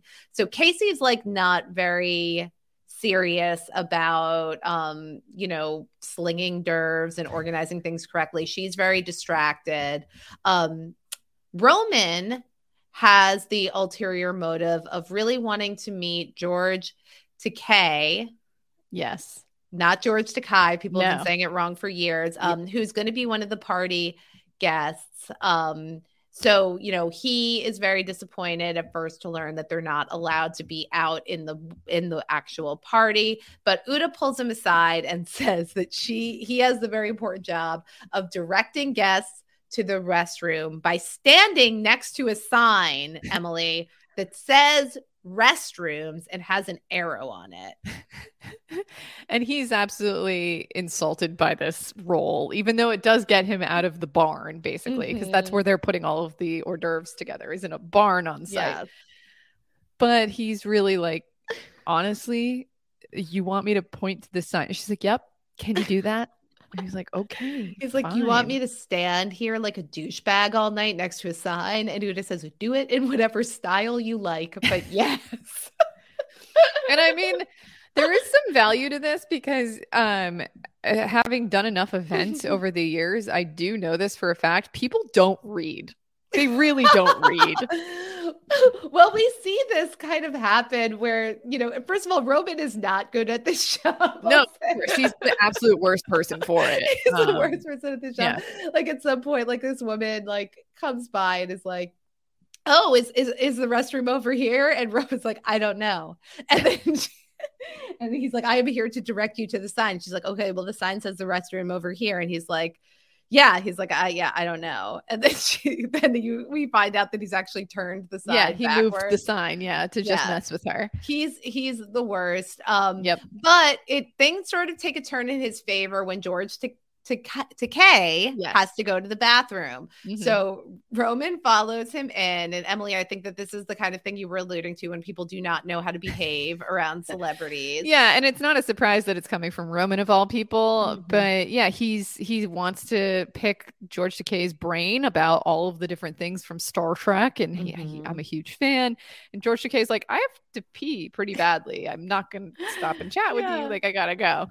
And he's like, yeah, no problem. And then he can't help himself. He follows him into the bathroom and sets himself up right next to him at the other urinal. And then he's just diving in. He's asking him all these questions about mind meld and like all of these other things. And meanwhile, you're noticing as the viewer, at least I was, that you don't hear anyone peeing. Yeah. And then it's like, eventually he's like, oh, is it like a performance? And then George Takei's like, no, I'm like, I just... like it's the talking. So Roman stops talking for like 2 seconds. And then once George starts peeing, he like launches right in. He's like, so about the mind meld, is there a biophysical principle behind it? Because it kind of seems like magic and there's no place for magic in hard sci-fi. It's just like, I don't know, dude, like ask Leonard Nimoy. Yeah. Like I'm not here to tell you all this. Yeah. But eventually, Roman is like, leaves his post, goes out to the wedding. Kyle has also gets pulled into the wedding because one of Valhalla's staff has been injured. He stepped on like a bee or something like that. Was that right? Something like that. She's like, you have to be aware of these scenarios that could come up in a property like this. So he gets pulled to serve on the floor because the guy at the bathroom is too funny looking and you're too old, is what Uda tells Henry. Brutal. And Kyle asks, will I be able to see the fireworks? You will be present for the fireworks, but you're not allowed to look up. So Kyle also ends up mingling with the guests.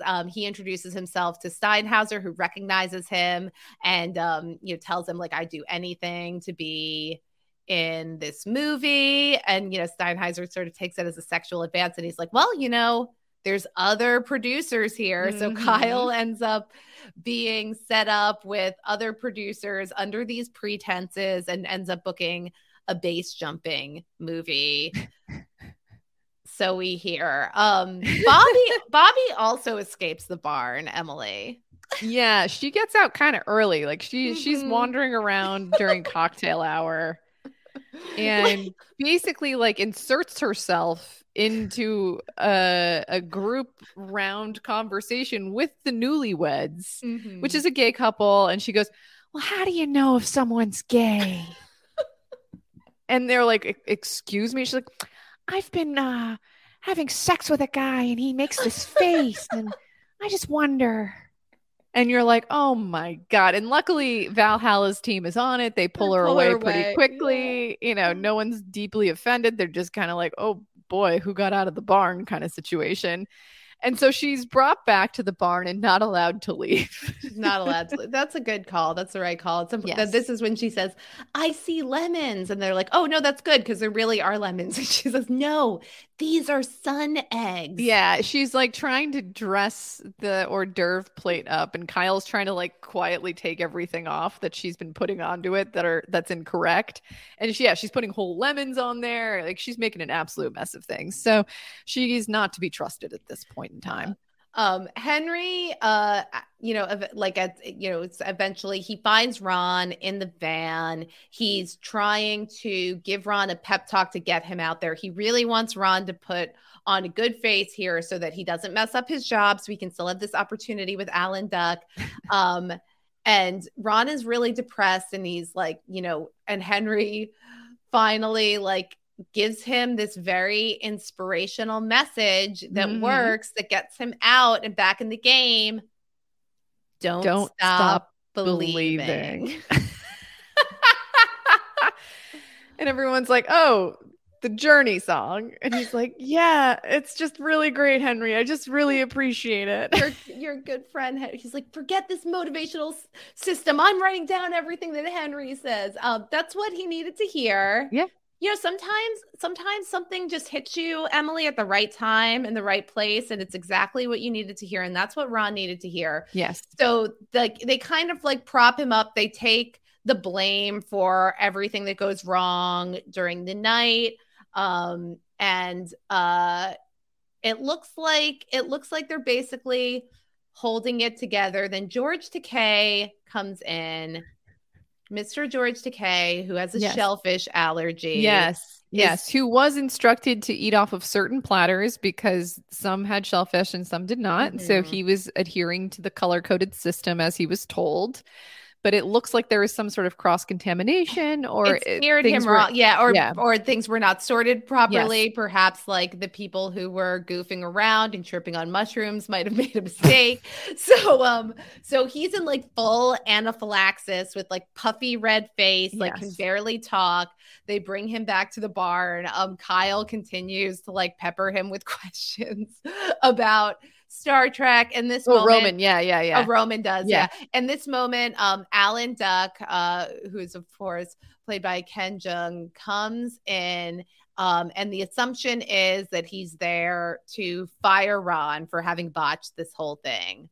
Yes. But actually, Emily, Super Crackers might have a space available. Basically, he's coming in and he's like, yeah, let's talk about this. I found a viable space. Come out and chat with me really quick. And Ron's face turns from a frown to pure joy, because this is all he's been waiting for. He's been put off for 9 episodes otherwise of Alan Duck saying, no, not the right time, not interested, another time. So the fact that he's showing up and he really wants to talk to Ron about this specifically, even in light of George Takei turning into a bright red mess over here, he's like, nope, I'm here to talk about Super Crackers. Come with me. This is what happens, Emily, when you don't stop believing. That's right. That's totally right. So we see Ron follow him out.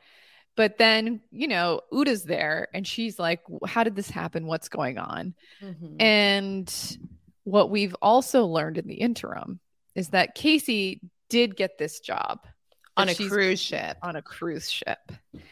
And this was a thing that was distracting her the entire wedding so far. And she was sort of waiting to hear back from it. And she sort of mildly mentions this at one point to Henry, but he doesn't really understand the extent of it. And so she pretty quickly tells him right before she admits to Uda that, yeah, I got the job. It's actually on a cruise ship and it's a 6-month cruise. And he's like, wait a second, what? You haven't even talked to me about this. And she's like, well, I've been trying to talk to you about it the whole entire day, but we've been just absolutely crazed. And that's not a great excuse. I feel like she probably should have told him when she went to audition for this. Right. You don't just find this out all in 24 hours, start to finish, right? This is something that had to have been on her radar for a minute at least. Yeah. But and she has to leave early and pack her bags because it starts tomorrow. Right. So this is a bomb that Casey has decided to drop, basically. And she takes the opportunity of Uda coming in ready to kind of slap someone's wrist for the Takei poisoning. The Takei poisoning. Yeah. She's like, what's going on here? Who did this? How did this happen? And it's so easily,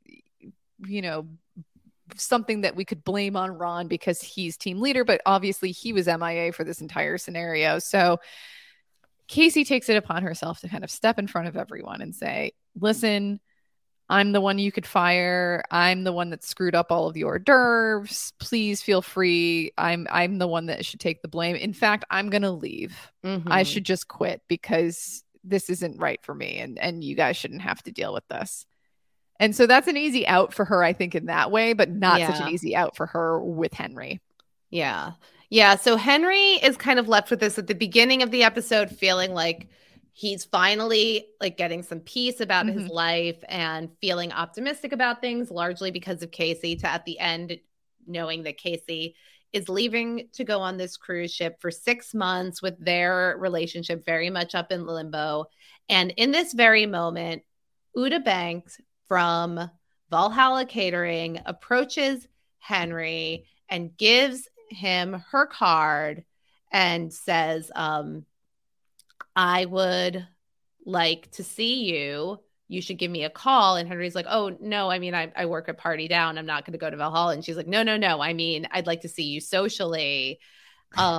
And, discloses like, I like these kinds of films. I'm free on Mondays. It's not a good night for restaurants, but we could do this and this. Listen, Mondays are actually a great night for restaurants most of the time. Aren't a lot of restaurants closed on Mondays? Some of them are. Okay. Some of them are. But the some of them aren't. Yeah. So you get a good reservation. So we see that Henry is left with this new opportunity with Ouda, and also he's getting promoted to team leader now that Ken is vacating that position. Yes. To open a Super Crackers. Yes. So Ron's going to leave and Henry's going to step in, and his whole world has imploded and changed in probably a 12-hour day. Yeah. Crazy. And that is the season 1 finale. Yes. Emily. Yes. There were a couple of good quotes that I just wanted to get back to, really just a couple because we've hit so many of them along the way. But Bobby says there's nothing gay about a gay wedding.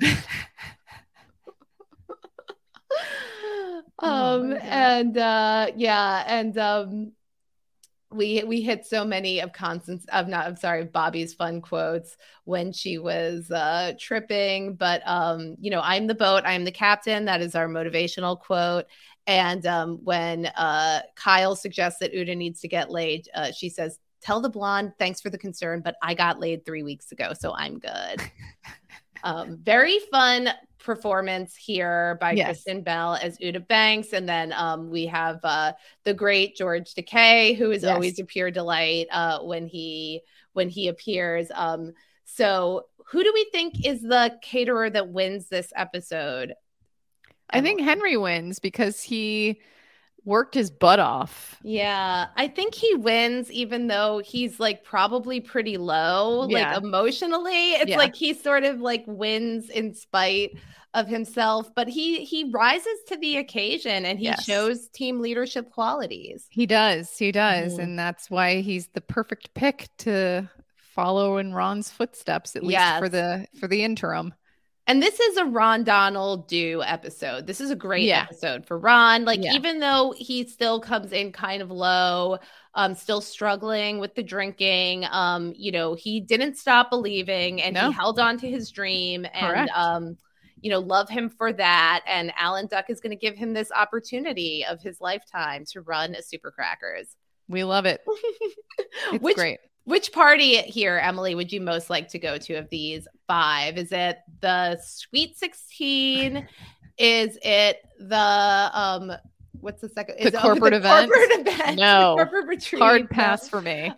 Is it celebrating Ricky Sargalesh, or is it the high school reunion or the wedding? I think I'd want to go to the wedding because I love going to weddings. I have a very good time at weddings. I think weddings are a great celebration.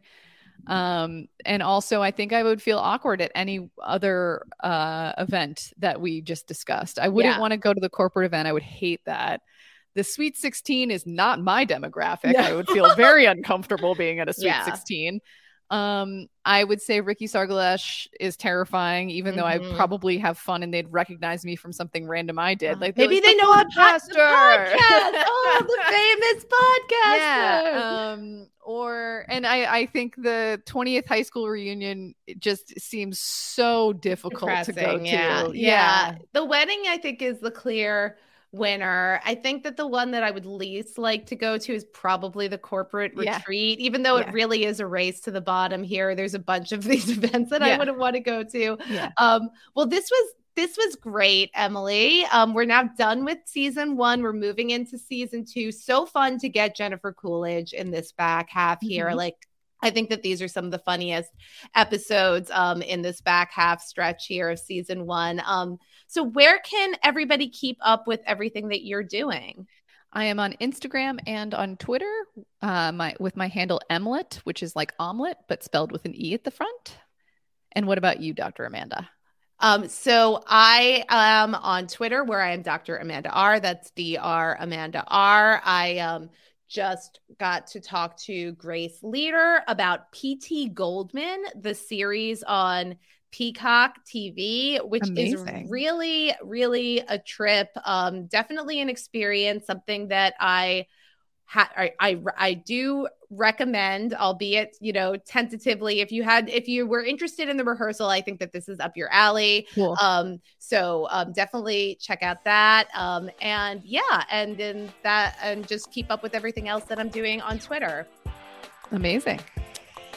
So Emily, with that, we end our podcast and we ask the seminal question: Are we having fun yet? I am. Great job. Bye-bye. Bye.